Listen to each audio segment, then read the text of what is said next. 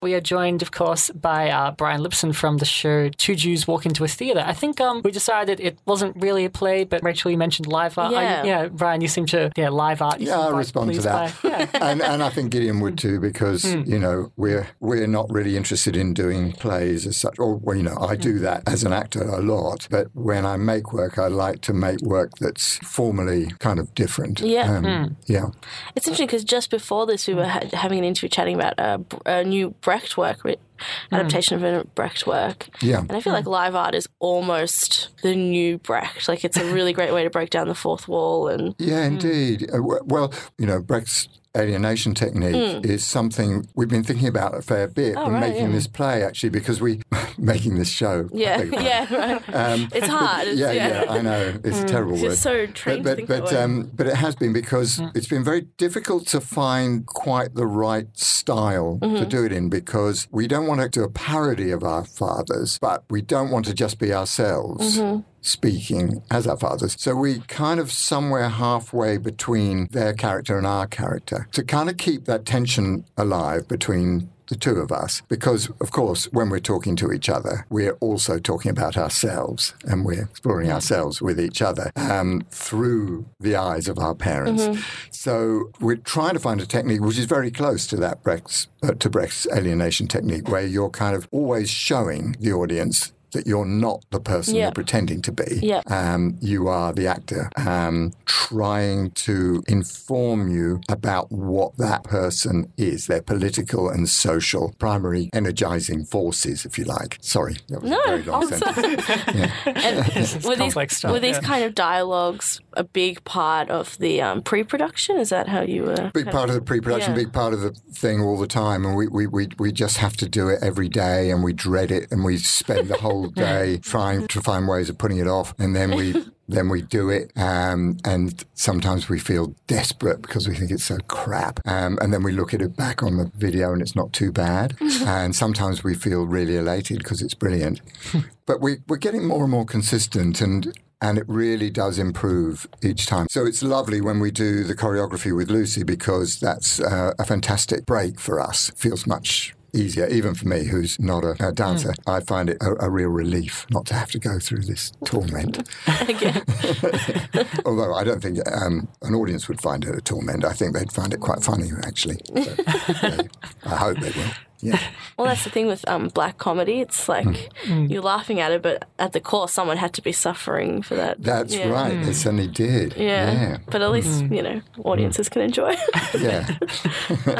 No, it's only hard because it's improvised. If we don't feed each other the right material, it can go way off track, and we kind of suffer because we want to get it back on track. And anyway, but that of course keeps it very alive as well. So it seemed like in terms of the dramatic conflict of this show, at least one of the major points seemed to be the relationship with Jewish heritage of these two men. Yeah. They seem to be quite very much opposing. They are, because my dad was Jewish, but from what I can gather anyway, he tried as hard as he could to hide the fact that he was Jewish. Not at home, because, we lived in a Jewish suburb in London, and of course all our relatives are Jewish, and most of my parents' friends were Jewish, but at work, and before that when Dad was in the army and when he was at school, I think he tried to pretend that he wasn't Jewish, and he found it very difficult. I think he was probably bullied at school for being Jewish. He probably would have been the only Jewish boy in the school, I'd imagine,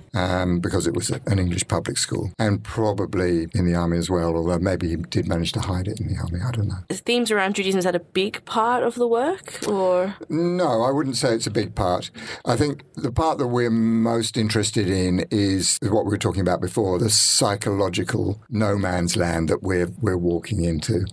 But that is connected with both of us being Jewish. And Gideon's father, in contrast to mine, was very active and strong Zionist. Gideon grew up in Israel on a kibbutz with communal childcare and communal eating and that kind of thing. So, and my dad was very anti-Israel, at least by the time he died. I think he probably would have supported Israel in the 60s and the Six-Day War and so on. But I think that after that, he really changed his mind.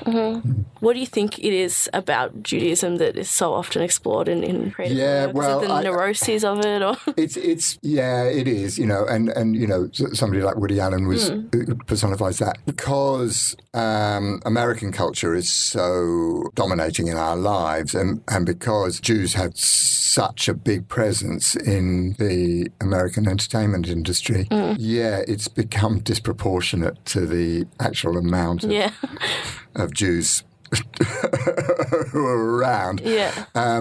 But it's funny, we've realised that although those things are very prevalent in the media, that these political discussions between Jews are not very prevalent.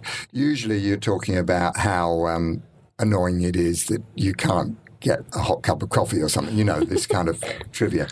But, the really serious issues are not really investigated. Yeah. So although both our fathers were arguers and complainers and in the, good old Jewish way, they were also quite political. They were both very socialist and very interested in politics. And this conversation about Jewish identity was a conversation that came up a lot in my home. And I know it came up a lot in Gideon's home. But I've never seen that portrayed in the media. I don't know if you have. No, definitely not. Yeah. I mean, apart from Gideon's dad, we're also quite worried about how the Jewish community is going to react because, the Jewish community, particularly in Melbourne, is, I think, really rather conservative and tends to be pretty pro-Israel. And although that point of view is expressed in the show, my dad's opposition to it is also very clearly expressed. So I don't think some people will like that very much. But that's okay, that's the point of, art. Sometimes you have to see things you don't like or you don't agree with. It's meant to be confronting. So it's on the Art House at North Melbourne Town Hall. It starts on Tuesday the 23rd of August, so not this coming Tuesday, but the one after that. And it runs until the 28th. Awesome. Thank you so much. Thank you so much for joining us. It's been a great pleasure. Thank you.